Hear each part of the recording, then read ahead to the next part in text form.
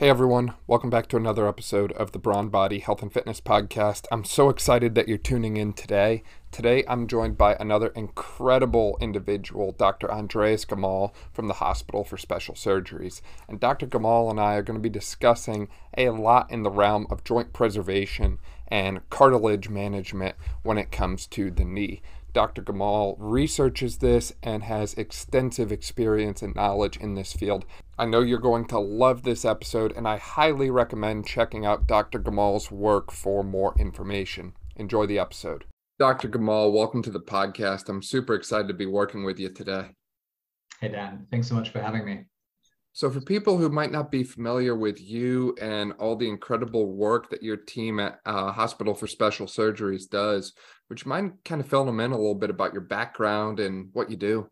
So I'm an orthopedic surgeon, and then there used to be a time when an orthopedic surgeon would treat everything pretty much from feet to back to wrists, and now we have specialties and subspecialties.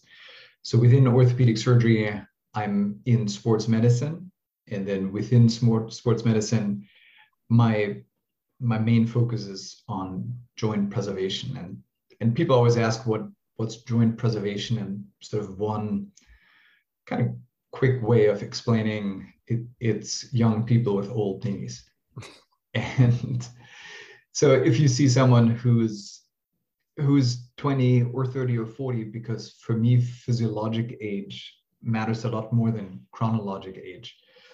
So just because it says 20 in your driver's license doesn't mean that you have to be young. You could be very overweight, you could be unhealthy, and then some of the techniques might not work for you. But if you're 50 and you're in shape and your joint overall looks good, then that might work for you. So it's trying to do things surgically, but also some non-surgical interventions that hopefully will delay the need for knee replacement. The need for a knee replacement usually comes from the breakdown of articular cartilage and other stuff in the joint, for lack of a better way to put it. Is that typically what you see? Yeah, that's exactly right. So I love speaking in analogies, because I think a lot of medical speak is a little bit of unintelligible gobbledygook. So when you look at a joint, joints are bones meeting, obviously, and bones are pretty rough. So bones grinding on bones, that doesn't make for good articulation. So wherever bones meet in a joint, they're covered with a tissue. That tissue is a few millimeters thick. That's called cartilage, and it's very slippery. So it makes for a much better articulation than rough bone. And cartilage can get damaged through various reasons. So either it just wears out over time, and that's what we call osteoarthritis. And osteoarthritis is something that happens to everyone. It's a given. It's not a disease like, let's say, diabetes that some people have and others don't. Breakdown happens. And in that sense, we're not that different than, let's say, the tires in our car or our sneakers. Everything wears over time. Cartilage is amazing because it wears really slowly. And for the most part, it serves most people for their entire lives, meaning the vast majority of people will not get a knee replacement. Now, it doesn't mean that they're perfect. If you get older, and I certainly feel that too, things getting a little creaky and a little stiff, doesn't mean that you have bone-on-bone arthritis, but there's a little bit of wear and tear, and that's cartilage damage. But like anything else, it's a spectrum. So we talked about osteoarthritis being at some point bad enough that you might think about a knee replacement.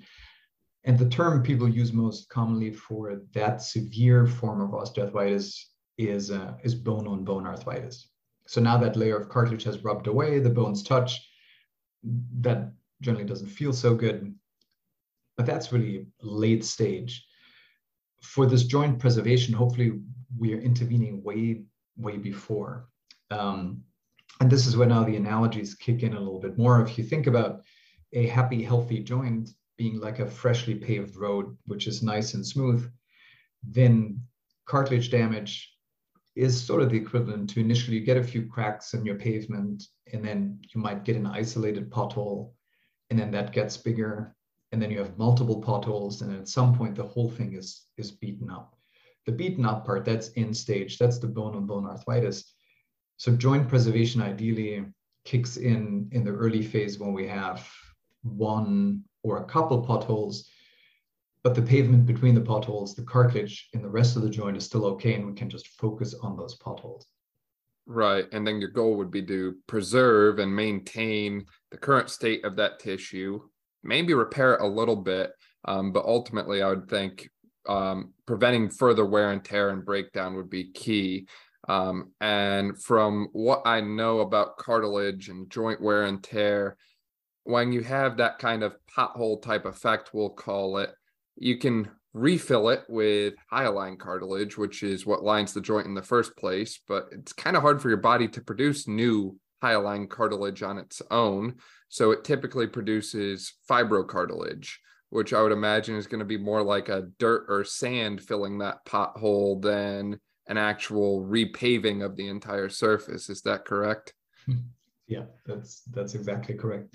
And it's funny, that analogy actually holds true for that too. As you were saying, you can fill potholes with different things. And I live in New York, and if you look at our streets, they're full of potholes. And it's not that the city doesn't try and fix it, they just don't seem to be doing a great job. So the quality of what you put into that pothole determines how successful the repair is.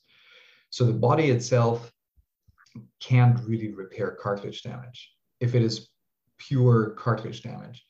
And to keep going with the analogies, if you have a paper cut that doesn't bleed, that never heals, right? At some point, we always shed our skin, so we make new skin. So at some point, that paper cut will go away. But it only goes away because we happen to replace our skin. We don't do the same with cartilage. On the other hand, if you have a deeper cut that bleeds, the blood actually leads to repair, and you end up with a scar, which is not as good as the skin was before, but it's pretty workable.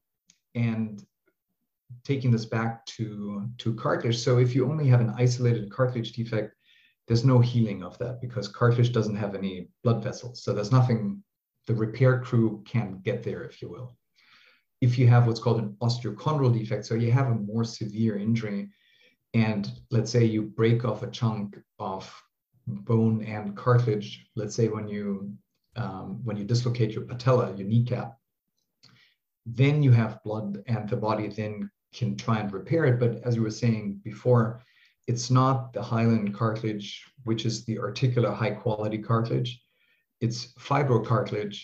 So it's a scar tissue that, as long as the defect is small enough, it's good enough. But for anything bigger, that fibrocartilage over time breaks down and you're kind of back to square one. So ideally, we want something that's higher quality, so higher hyaline cartilage, and that's something we have to help the body with. Right. So what can we do to help preserve that hyaline cartilage level and hopefully prevent the need for anything in the first place? Is there any proven methods to, reduce the breakdown of that? I mean, that's the holy grail. So, and I get phone calls all the time where people are, let's say they're 30, they're 40, maybe things start getting a little creaky. They start thinking about, hey, my 50s, 60s, 70s, where will I be? Is there anything I can take, we can inject to slow down the inevitable degeneration of cartilage? And we're not really good at that. And that's true for any tissue. Dermatologists do a lot of work with lasers and injections, but ultimately we all get wrinkly. Hair turns gray, falls out. For knee joints, really the only thing we can, or the most powerful thing we can do is, so that's the public service message that we hear anyway, so we can control our weight, because if we're heavy, we put more stress on our knees. And we want to be strong, and that's where you come in, and you help people be strong and be wise about getting strong. And what I mean by that is, I did sports when I was younger. I still ski. I used to run, but now I transitioned more to the elliptical or the exercise bike. So doing pretty consistent exercise that is low to medium impact. So running is not an evil thing like anything else. If you do it in moderation, it can be good. But you want to do something to stay flexible and strong. So the older you get, the more you want to make sure you hit that combination of weight control, flexible, and strong. And things like yoga, Pilates are really good because they're low impact and they cover those bases. And then you throw in some low and medium intensity cardio, bike, elliptical, swimming. I think the rowing machine is really great because it's a whole body exercise that's a little bit more exciting than just sitting on the bike. Right, right. And even the rowing machine works something like a knee joint through a pretty good range of motion as well, which I would think is also important too, not just doing repetitive activity or loading it, but also keeping a good range of motion of the joint over time, as you mentioned with things like yoga or Pilates practice as well. Now, all of that is good, but I see a lot of patients too, Dr. Gamal, who have something like post-op ACL reconstruction, or maybe they had a meniscus tear. And some of them have made comments that, when their surgeon was in there, they noted different things about the cartilage levels in their knee. Or some of them have said, hey, my surgeon thought my knee looked amazing, other than, we're missing an ACL or something along those lines. So from a joint preservation standpoint, what do you typically see when other surgeries come into play, whether it be a meniscus repair, an ACL repair, and does it vary at all based on the type of surgery that was performed? So, for example, would a quad tendon ACL graft do different things to a knee joint than a patellar tendon or a hamstring graft? So those are great questions. So now we go from, hey, I'm just sort of getting older, but there's no trauma. What can I do to sort of be smart about getting older? To, hey, now I had an injury of some sort. And unfortunately, with any injury, the risk of arthritis goes up. So there are some studies that looked at patients who had an ACL tear, and their risk of developing arthritis is 7 times greater. Why is that? Well, in part, it's the original trauma. So we talk a lot about concussion in sport, bad for your brain, any kind of knee injury, bad for the joint itself, for cartilage. So if you tear your ACL, you dislocate your patella, there's a certain amount of energy and damage that happens right at the time. And we can't really do much about that because that just happens. But then there's the sort of after effect. So what does a meniscus tear or an ACL tear do treated versus untreated over the long run? And if we look at an ACL, if you don't have a functional ACL, your knee is looser. And there are studies that have followed patients with untreated ACL instability. And there's a certain percentage of patients we call copers that do fine. We don't really understand why they do fine, but they do fine. But that's maybe a quarter of patients. And unfortunately, we're not smart enough to identify with exam, observation, or MRI who those copers will be. But the majority of people who are non-copers, if you follow them, because the knee's looser, it puts more stress on other structures, so cartilage and meniscus, and those injury rates go up. So if you look at someone who's been running around with an ACL that's not stable and they are not a coper, then the risk of meniscal tears goes up. And the problem with meniscus tears is they are an important shock absorber. And if you lack shock absorbing function, then the cartilage sees more of that shock, more of that load, and it breaks down more quickly. So if I see a young patient who has an ACL tear, but the meniscus looks okay, that's great. You have an increased risk, but it's not crazy increased because you have your shock absorber. So let's try and get your knee stable by doing an ACL reconstruction. And that, even though it doesn't bring the risk down to zero, at least it minimizes the risk for further meniscal injury. And well, hopefully your knees will be fine until you're old. If I see a patient who, with or without an ACL tear, has a meniscus tear, then I want to really figure out, is this a meniscus tear that can be repaired?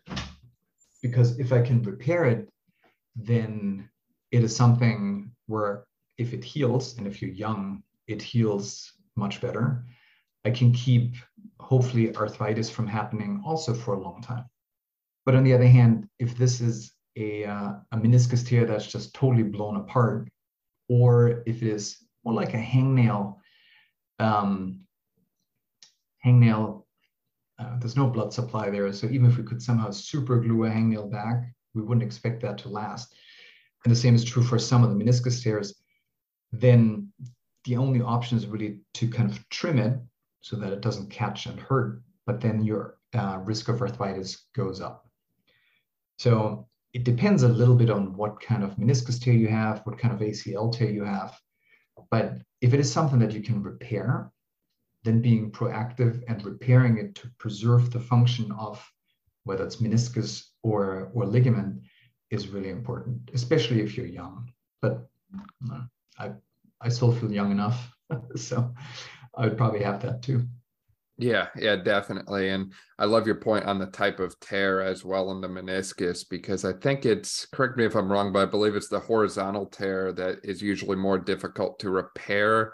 And something like a bucket handle tear is very important to repair quickly. Mm-hmm. And I believe it's also true that if you injure both the ACL and the lateral meniscus simultaneously, that the meniscus repair is likely going to heal better because of the amount of blood and swelling that the joint gets in response to the drilling of the bone tunnels for the ACL graft as well, or at least I've heard that in the past. I'm not sure what your thoughts are on that. Right, so meniscus tissue, it doesn't have a great blood supply to begin with. That's why the older you get, the more of these degenerative meniscus tears people get. And what I'd mentioned before, this sort of hangnail type meniscus tear, that's sort of a typical meniscus tear people get in their 40s, 50s, where the body is like a paperclip. If you bend it off enough, something will break, and that's true for the meniscus. Those are the tears that usually are not repairable. So those, if they bug you enough and it doesn't respond to physical therapy, giving it a little time or anti-inflammatories, then you go in and you just trim it out. But they usually don't affect a huge percentage of the meniscus. So they do increase your arthritis risk a little bit, but those are usually not the ones we worry about. The ones we worry about are the ones that you had mentioned, bucket handle meniscus tears. They tend to happen in younger patients very commonly together with ACLs, and here the whole meniscus is affected. So if you can't get that repaired, then your arthritis risk goes way up because you're losing a majority of the shock absorber. And the good news is, because it is a bigger part of the meniscus that's affected, that tear is closer to the capsule, which is where the blood supply is. So that tear likes to heal if you give it a chance.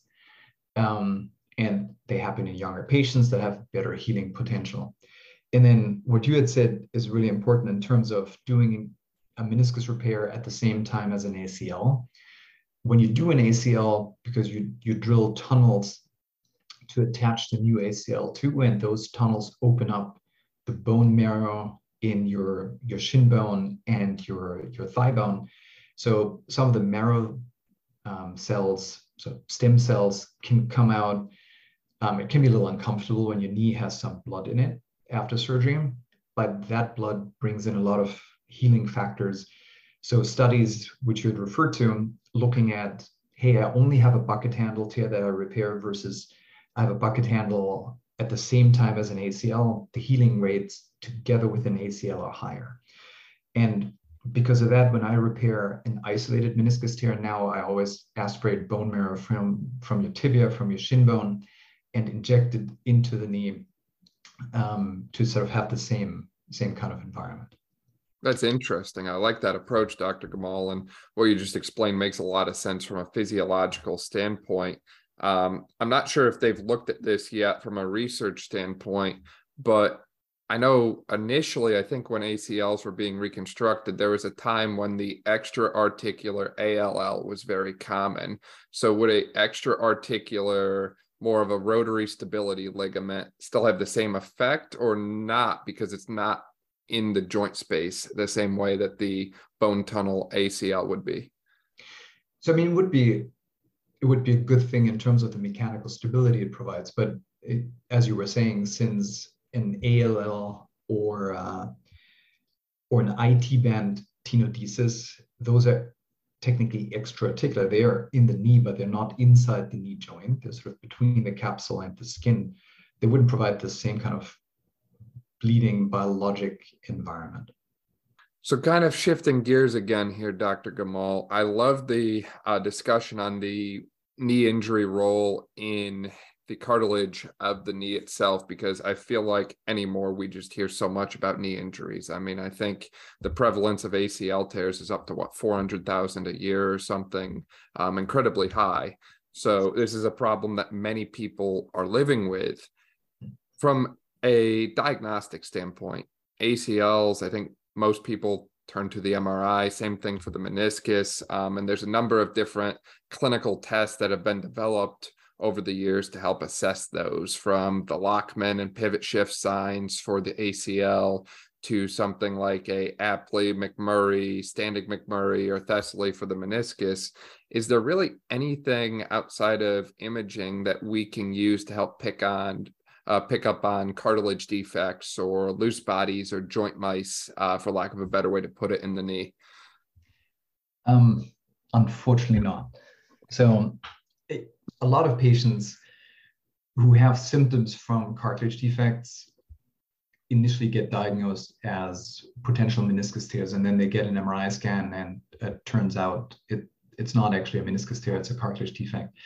And that's where high quality imaging really comes into play, because I think a lot of the public thinks an MRI scan is an MRI scan.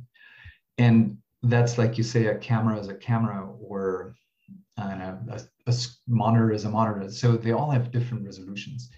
And if you have a latest generation MRI scanner, the resolution that you have is like you have a beautiful high quality camera with a long lens, and you can take that incredible sports picture with great resolution, versus like a throwaway, like an old Polaroid. It makes a huge difference. And I have patients who get a lower quality, well, they come because they had a lower quality scan. Someone's like, oh, I think I see a meniscus tear, let's just do a scope and clean out the meniscus. And then they get into the joint, and surprise, there may or may not be a small meniscus tear, but the true reason was a cartilage defect. But because cartilage is such a thin tissue, sometimes you really, in low resolution scans, you can't tell whether you have a defect or not. And on physical exam, no way of distinguishing a cartilage defect. Now, a loose body oftentimes has symptoms where, and that's really important, when you listen to a patient, one of my old mentors, and that's a pretty common saying, always said 80 to 90% of the diagnosis lies in just listening to the patient. Because if you listen to patients and they describe when it hurts, where it hurts, is it dull, achy pain? Is it sharp pain? Are there mechanical symptoms? You had specifically mentioned loose bodies or joint mice, and they're called joint mice because they kind of peek out one way of the joint, where you might feel a little nubbin, something floating around next to your kneecap. And then the next day, it's gone there, but it shows up on the other side. So you have something that can range in size from a pea to a large marble that's just floating through your knee, and it can lock up your knee. So if you listen to patients, oftentimes you can sort of narrow down, but nowadays a good quality MRI scan is really the diagnosis of choice. And is there on the MRI, is there a certain T weighting or anything like that specifically that you like to see to help rule in or rule out something with the cartilage? Yeah, so there are two sequences that are helpful. They're so-called proton density sequences that usually have a really good resolution. So that shows you the cartilage defect in detail, and you can measure them. You can, depending on the quality, is it a full thickness defect? Is it a partial thickness defect?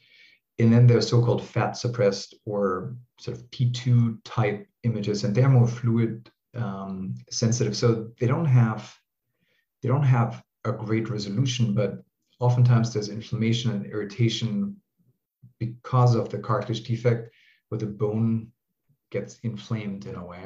And that really stands out nicely on these other sequences. And then you mentioned too about the importance of the subjective history in gathering your diagnosis. From a differential standpoint, is there anything else that you would think of that could present comparable to cartilage lesion or some type of loose body in the joint? So loose body, the presenting symptoms is usually, hey, something catches in my joint, or my knee all of a sudden locks and I have to kind of shake it around or manipulate it to make it go again. And if you think about a loose body in a joint, almost like a ball bearing that's kind of on the loose in a gearbox, if it stays out of the way, no problem. But if it gets between the gears, then everything stops. So patients reporting that, my suspicion is either a loose body, or if it's a large meniscus tear, then the same thing can happen. The meniscus kind of gets wedged between your femur and your tibia, and everything stops until you kind of manipulate it out of the way. So those two, large meniscus tears and loose bodies, that's one differential. And then cartilage defects, that's more sort of achy pain, unless there's a flap of cartilage associated with it, that if you catch it can give you kind of sharp pain. And the differential for that would be a meniscus tear, a smaller, like the hangnail type meniscus tear. Gotcha. Interesting. Now, usually from a diagnostic standpoint, a lot of surgeons that I've worked with in the past like to try conservative management before they go in and do something surgically. But say you have to do surgery on some of these different diagnoses that we've thrown out there, Dr. Gamal. From a loose body standpoint, I would imagine you would just go in and remove it and we're good to go. But from a joint preservation standpoint, there's probably a lot of different things that you can do. Right. So it's actually a really good point in terms of the conservative management, because it just depends on what is your goal. So I'm 52 and things get a little creaky. So there's nothing terrible going on. I'm fully functional. But let's say if I had more knee pain and my family goes on vacation and I couldn't go hike with them or something like that. It's not that I'm resigned to just sitting on the couch, but it's not as enjoyable. So here, all I would look for is probably some improvement in pain and function. And conservative management should be the first step. And whether that is, hey, I've been slacking with working out, I'm kind of weak, let's get that going through physical therapy and then a home exercise program. Maybe I do, if it's acutely painful, I do a cortisone injection, but you don't want to do too many of those. Maybe a little bit of hyaluronan gel works as an anti-inflammatory. It doesn't do any harm because it's a natural occurring substance that every normal joint makes, all the way to, let's say, PRP, platelet-rich plasma, where we take some blood, spin it down in a centrifuge, concentrate the platelets that contain anti-inflammatory factors and inject that. But essentially, plan A would not be me thinking about a knife in that situation. It is very different if I see a, let's say, 15 or 16-year-old and they have a loose body. That loose body, yeah, of course I can just easily go in, grab the loose body, be done in 5 minutes, but that loose body comes from somewhere. So there is a hole somewhere in that knee where that loose body used to live. got knocked off and now it's floating around. And these holes over time get bigger, the same way a pothole gets bigger. And that might be of less of a concern if I see someone who is, and I don't want to be ageist, so I'll just pick my own age, 52. If, let's say, that pothole slowly grew in size, leads to arthritis, and I just ignore it, or I sort of put Band-Aids on, like injections and anti-inflammatories, and in 10 years now I've developed arthritis. So then I'm 62, and even though I wouldn't love the idea of needing a knee replacement, 62 wouldn't be an awful age to have it. If I take a 15-year-old and I ignore the same thing, now 10 years later, which for a 15-year-old seems like this incredibly long time, now they're 25.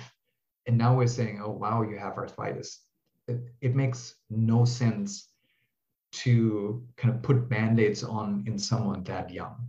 So in other words, the younger you are, the more aggressive we get with trying to repair things rather than just do palliation to make you feel better, but ultimately not fixing things. And sometimes there's a tiny little hole and we can ignore that, but the most common time when I see that in young patients is something called an OCD lesion. Osteochondritis dissecans happens in your early to mid-teenage years, where the body just almost rejects a small area within your joint, and then that little area almost walls off, becomes loose, and then starts floating around. That's a hole. There are studies that have shown as long as it's big enough, 80% of those patients have some X-ray changes of arthritis 10 years later, which puts us into this mid-20s. So here I'm much more aggressive, not just taking the piece out, but trying to figure out what did it come from, so good quality MRI scan, and what can I do to fix it, ideally at the same time. Yeah, that makes a lot of sense. Being able to do everything in one go and getting it right, not just for the short term, but for the long term. And I love how you mentioned the importance of matching what you do to the patient's goals, because everyone's going to want something a little bit different. No two people are going to present identically. Now, on the surgical side, I know before we got on the podcast, we actually talked a little bit about microfracturing. So I've heard terms like microfracturing. I've heard, drilling into the bone to help promote that fibrocartilage that we've talked about previously. I've heard autograft versus allograft osteochondral transplant. I've also heard a matrix-induced chondrocyte implantation. For people who aren't familiar, what are all these different surgical approaches for managing cartilage defects or restoring hyaline cartilage? What does all that mean? And is there one procedure that kind of shines above the others in your eyes as far as its effectiveness? Yeah, so there are many ways to fill a hole. There's a lot to talk about here, isn't there? Yeah, and you gave a great overview of all these different terms, and it can be a little bit overwhelming for patients. I think the one important thing to keep in mind is that there's not one solution that fits the entire spectrum of cartilage disease. So the same way most people would say it's obvious that you don't do a knee replacement for everyone who comes in with knee pain. There are different solutions to that. There are different solutions to how do we fill cartilage holes. So the oldest technique that's been around is microfracture. And that goes back to what we had said before, that isolated cartilage defects don't heal, similar to paper cuts.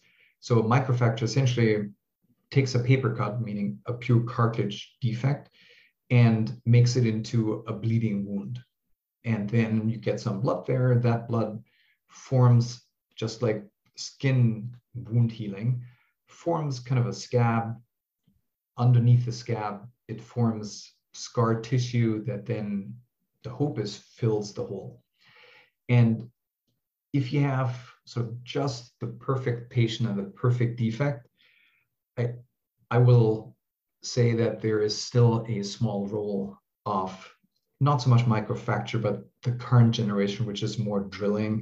It seems esoteric, but instead of punching holes with something that kind of looks like an ice pick, where you create little cracks, hence the name microfracture, but using a fine little drill bit to more elegantly and controlled drill little holes that's less injurious to the bone and forms better tissue. But it's really only something for young patients with a small defect in a certain location. And I do a lot of cartilage repair, and maybe I do 1 or 2 of these microfractures / drilling a year. So it's something that is still the #1 cartilage repair procedure in the US.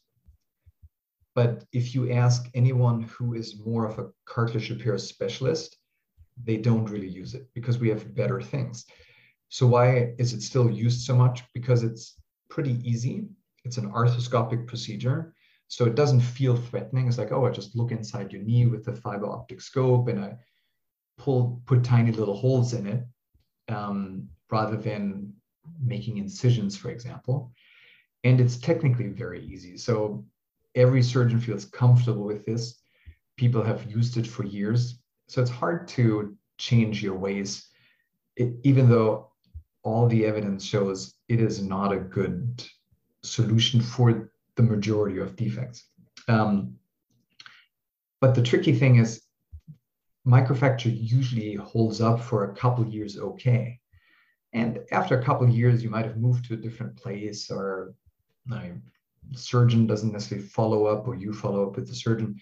So in the surgeon's eye, it's not as if all these patients come back and say what you did didn't work, because it's not until 2 or 3 years that pain starts coming back, because that fibrocartilage that forms is just not really good enough to hold up in the long run.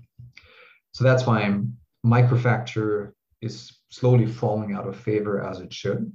I wouldn't say it's evil and shouldn't be done, but it should be very specific indications that are pretty rare. And the better techniques that we have, so talking about something called osteochondral autograft, or OATS, that is sticking with the pothole analogy. So let's say you have a pothole and it's right in the middle of your knee, right in the middle of the street. And every time you move, it hits that pothole and that hurts. So what I can do with this OATS procedure is I make a really small incision, it's like a couple finger width, and I take something that looks like a fancy apple core. So it's a hollow, sharp tube, and I can punch out a cylinder of cartilage and bone. And I do that on the periphery of the joint. So with the street analogy, it's really over by the sidewalk where there's much less traffic, and that's why holes in that area are much less important. And then I transfer that into the sort of the main event, in the middle of traffic hole. And that is, for small defects, a great option. It's your own tissue, it's fully grown cartilage. There's nothing that, like microfracture or kind of skin healing, needs to form a scab and slowly mature over time. So that can get you back to activity pretty quickly. But the problem is, of course, you pay a little price for taking it from the side. So if you have to fill a really big hole in the middle, then you end up making a really big hole or a series of smaller holes on the side. And at some point that just becomes too big and you just move the problem to a different area of your knee. So for small defects, autograft OATS, I think, is really good. Now, if the defect gets too big and you say, well, robbing Peter to pay Paul, at some point, Peter sort of complains. Now, I can have the same idea. I take plugs of fully grown cartilage and bone, but instead of taking it from you, I can take it from a donor. So it is a tissue donor, similar to organ donation.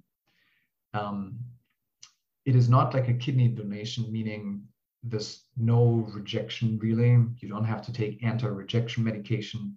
The risk of catching a disease is minimal. I mean, it hasn't happened in probably decades. So if my kids needed that surgery, that would not keep me awake at night. And then when you put it in, the bone, your bone, sort of grows into the donor bone, because bone looks like a honeycomb. So a lot of bone is actually empty space. and eventually replaces the bone. So if you were to look at this 5-10 years down the line, that bone is all you, but the cartilage stays the donor. Cartilage tissue is very, very dense. So your immune system can't really look inside and realize that the cells in there are not you, and vice versa. That's why there's no rejection. And then another one of these techniques you had mentioned is this Macy matrix associated autologous chondrocyte implantation, which is a little bit of a mouthful. And that's not what we talked about before. Those are all single surgeries.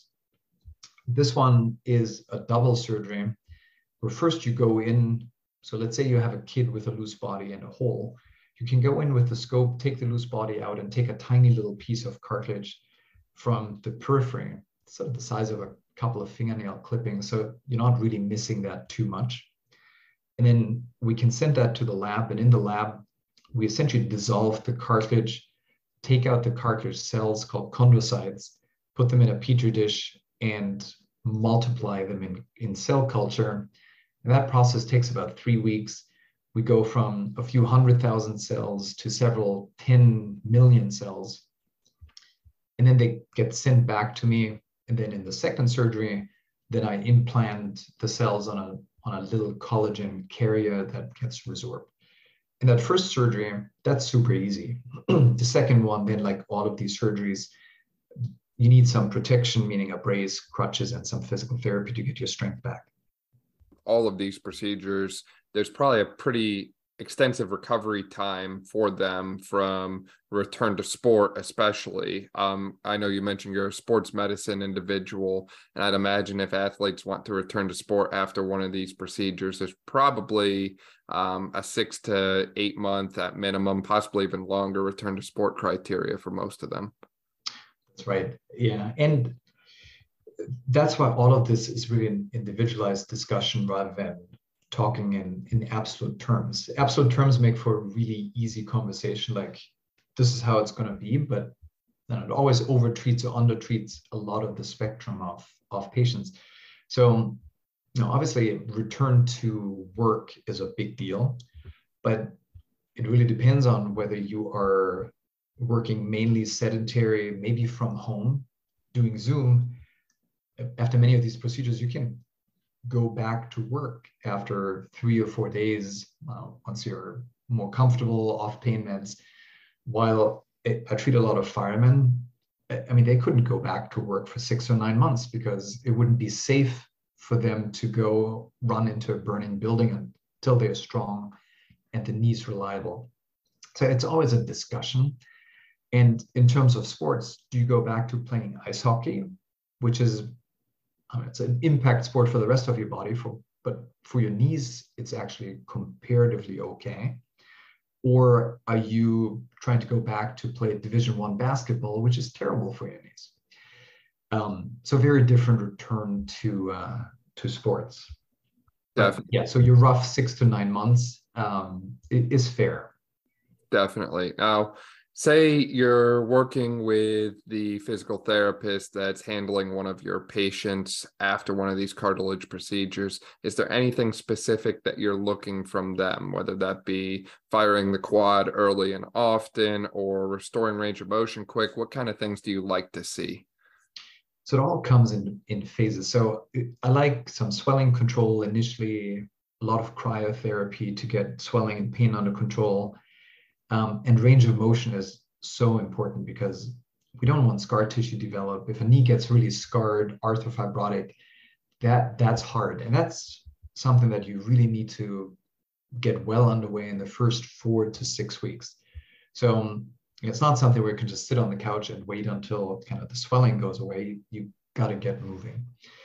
And then strengthening. So strengthening is tricky because depending on the defect location, you may or may not be able to load the knee very much.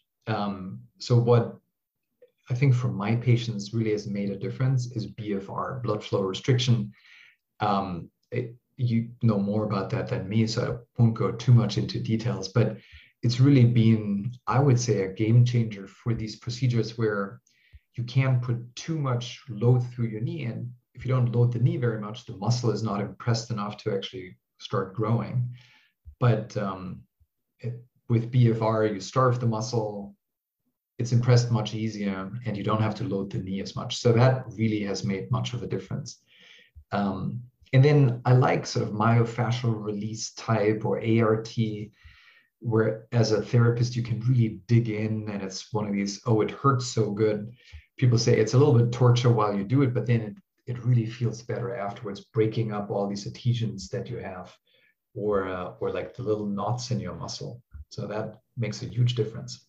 Definitely. And I cannot echo your point about BFR enough. It's been a game changer for us down here in Maryland working with post-operative patients. And I know legislation is still out in New York for whether or not that's within scope of practice. So I'm sure that time will fix that. And there's a lot of other things that I've liked. Now, I'll admit I don't have decades and decades of experience. I'm fairly young, but definitely firing the quad early and often. And I think the high frequency, low intensity is the key, because if you do too much, as you mentioned, we need to control the swelling and control the edema, because if we have a knee that's just generally irritated and swollen because it was just operated on, and we overload it to the point where it continues to get more swollen, then we might fall behind on, a return to weight bearing or a return to another progression later on, because we're still dealing with swelling. So I think that getting that under control, firing the quad early and often, and from my fairly limited experience in comparison to someone such as yourself, I found that getting the extension range of motion back first and then chasing the flexion tends to work better. And that's something I've seen in other patients who have come in, from past surgeries, is maybe they had an ACL reconstruction or another knee type procedure, and their PT chased flexion range of motion instead of extension. And there's a noticeable difference between how much one extends versus the other. So I've found a lot of success getting extension range of motion back, fire the quad early and often, and utilizing some type of other modality, whether that be BFR, E-stim, a combination of both, to help facilitate that process, and getting the swelling managed within the first month if possible.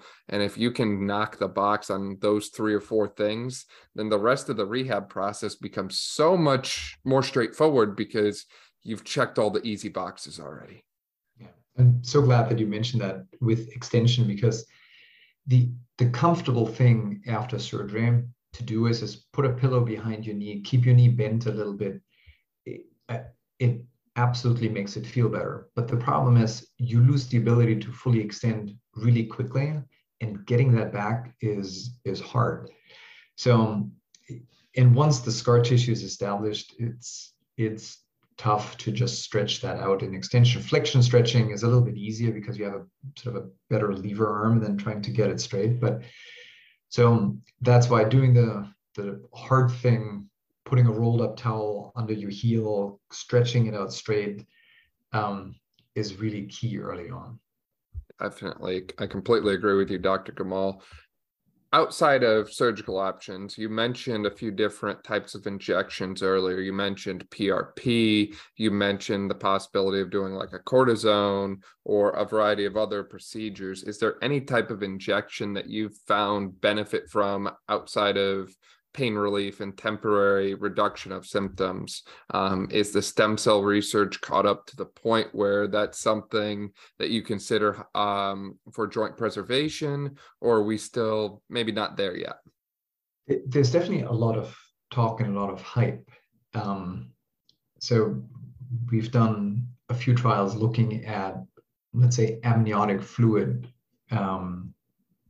which contains amniotic membrane that has some special proteins that can help work as an anti-inflammatory, and they help with symptomatic pain relief. But sometimes you see billboards where it touts, hey, stem cell injection, avoid knee replacement. I think there's a little bit of, it's call it overly optimistic advertisement in terms of what to expect from injections. We haven't really found any evidence of structural repair from injections alone.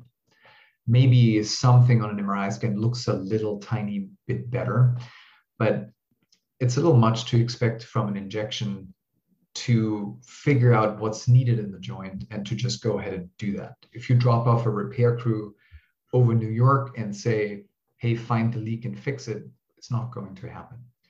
And study after study has shown that all of these injections can help with pain relief, and because of that, improvement in function, but not really lead to structural repair, which is the holy grail. And hopefully we'll get to that. There's a ton of research going on in that field.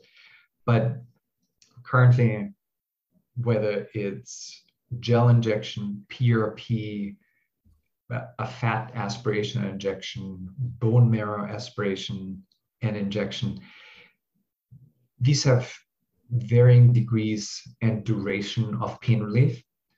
But I always tell patients, we're not talking about repairing things with an injection. Part of why the hype is there is that these things are not covered by insurance. And now, if I tell you that this will repair your joint, that sounds a lot more sexy than if it helps your pain. I mean, the pain is really what should matter the most because that limits your function. But people like the idea of, oh, I'm repairing it. My joint will be in a different place, in a better place in 5 or 10 years if I swipe my credit card than if I do something else. But unfortunately, that's a little too much at this point. But like you said, there's a ton of research, and hopefully in a few years, we can offer something that actually repairs things. We're not there yet on the non-operative side. I like the way that you broke that down. And, as you mentioned, I think that everything has value and a place. It's just going to be a matter of matching the right intervention approach with the right patient at the right time. And, I would imagine it's very difficult for you to be able to speak individually on that since every patient presents so differently to you. Yeah, I think there are a few different buckets in terms of injections. So patients always ask, hey, I've been told any number of these injections, what should I do? Or my residents or fellows ask me, what should they do when they're in practice? And cortisone has been around forever. Cortisone is, I would say, a necessary evil. Cortisone is not the greatest, whether you take it as a pill or you take it as an injection. So you shouldn't do it just because. You should do it for a specific reason. And for cortisone injection, that reason is if someone has an acute flare-up. A week ago was fine, maybe have a little bit of arthritis, but nothing crazy. And then I did something out of the ordinary. I surprised my knee, which arthritic knees don't like, and it's a big flare-up. Now, it's really swollen. I have water on the knee. My motion is limited. It just hurts and I can't do anything. And oh my God, I have trouble walking, working, you name it. Cortisone is still the best that we have for that particular situation to make things better quickly. So I can drain the knee, I pull out the fluid, helps with swelling. But we want to make sure that that swelling doesn't come right back because it's the inflammation that creates the swelling. So doing cortisone at the same time will help that. It's sort of a quick fix, but I said it's a necessary evil. So repeated cortisone injections are not the greatest for a joint. There's no hard and fast rules. Patients sometimes come in and say, oh, I've been told I can only do 3 in my lifetime. There's no such study that has shown that. It's just the gist is, don't do too many. What is too many in my practice, at least? If you do 1, 2 a year or so in a given joint, nobody's ever shown that that does something bad. If somehow you ended up doing 5 or 10 a year, that's not great. It kind of degrades the tissue a little bit. But that's for an acute thing. If somebody comes in and says, my knee has just been bugging me, kind of the same now for a year, because cortisone doesn't last very long, it would put a temporary dent of a couple of weeks, maybe a month, and then you go right back.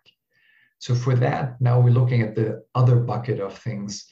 And in that bucket is hyaluronan. So I said that it's sort of a slippery molecule that normal knees make. There's PRP. We take blood, we spin down the platelets that contain anti-inflammatory factors. And those two are the easiest. Like the hyaluronan, it comes out of a box. That's super easy. I just inject it. That's like cortisone in a way. PRP, it's a blood draw, but it's like any blood draw that you have maybe at your primary care physician visit when they check your cholesterol. So not a big deal. When you go into more the stem cell world, which is bone marrow aspirin, or a fat aspiration, now you're talking about a procedure. So bone marrow, we have to put a needle into your bone, suck out bone marrow. It's not awful, but it's pretty uncomfortable. And doing a fat aspiration, everyone has a little bit of belly fat. Fat contains stem cells. You can aspirate some of the fat. Unfortunately, it's not like a liposuction where you look at, you could go somewhere the next day and people are like, you lost weight, you look great. You don't aspirate that much. So unfortunately, you don't get that benefit. But it's also pretty uncomfortable. You wear sort of a binder for a few days, you get black and blue. So there's a little bit of a price in terms of invasiveness to pay for those. And I have done all of the above. I've migrated more towards PRP because some studies have shown that the more invasive to the bone marrow or the fat aren't really that much better than PRP. And then you have to ask yourself, why do I pay more, both in terms of actual cash cost and discomfort? But they all help with, all of them have a role, and some people are very strong believers in one versus the other. But if you look at high quality randomized trials, for me at least, PRP is sort of the easiest for the patient. So that's where I'm migrating to. Yeah, that's very interesting, Dr. Gamal. And as you mentioned, research, clinical trials, I know you do a number of those yourself. So for people who might want to find out more about you and your work, where can they find more about you at and your publications and research interests? Luckily, I have a somewhat unusual name.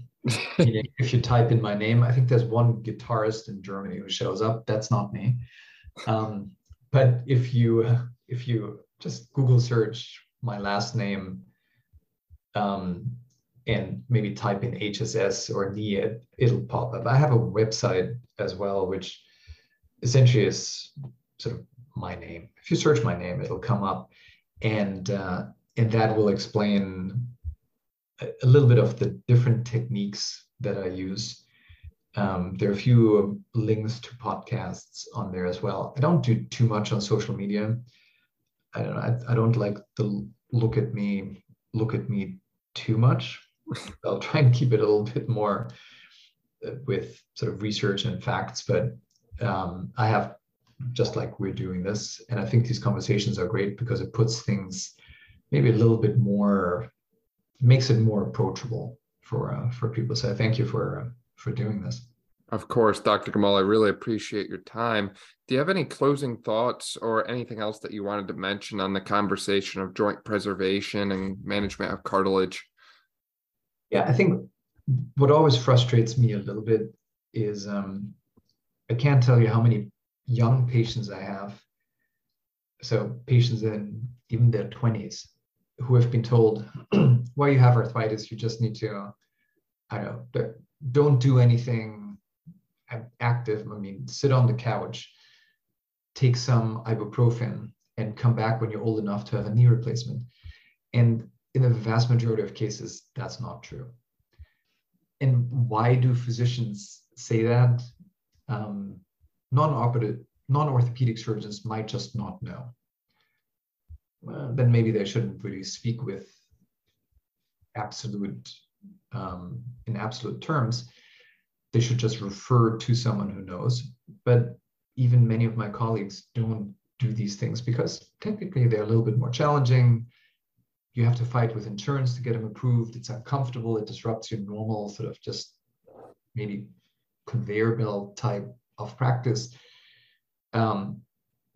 So many people don't want to deal, or they just don't know how to do it. And I'm sure they're great at other things, but cartilage is sort of this, started out as subspecialty. And that doesn't make me special. I have 20 years of doing this, so I better be good at it. So a lot of patients should look for second opinions, and I would encourage listeners to do that. Now, maybe that's true. Maybe you are 20 and you have a catastrophic joint that's arthritic, and you come see me and I tell you the same thing: sit on the couch and take an Advil. But that's not very likely. Yeah. No, I like that as a ending message, because at the end of the day, I've seen a lot of people have crazy things happen to them, and you're not what's happened to you. You are what you choose to become. I've seen individuals, you mentioned the ACL copers. I know someone who has gone about 20 years without an ACL, and he still goes on 3-hour bike rides. Now, that might not be for everyone, but just because something has happened to you does not mean that you have to give up all hope on returning to a lifestyle that you want. Yeah, no, that's very wise. Dr. Gamal, I really appreciate your time and for everything you've done for us today. Thank you again for sharing your knowledge and insight with us. Yeah, thanks so much for doing this. Thank you so much for listening to this episode of the Brawn Body Health and Fitness Podcast. If you liked this episode, please make sure to share it with a friend, subscribe so you don't miss any of our upcoming episodes, and leave a review. This way we can spread knowledge and motivation and help reach more people. Thank you again for listening, and I'll see you next time.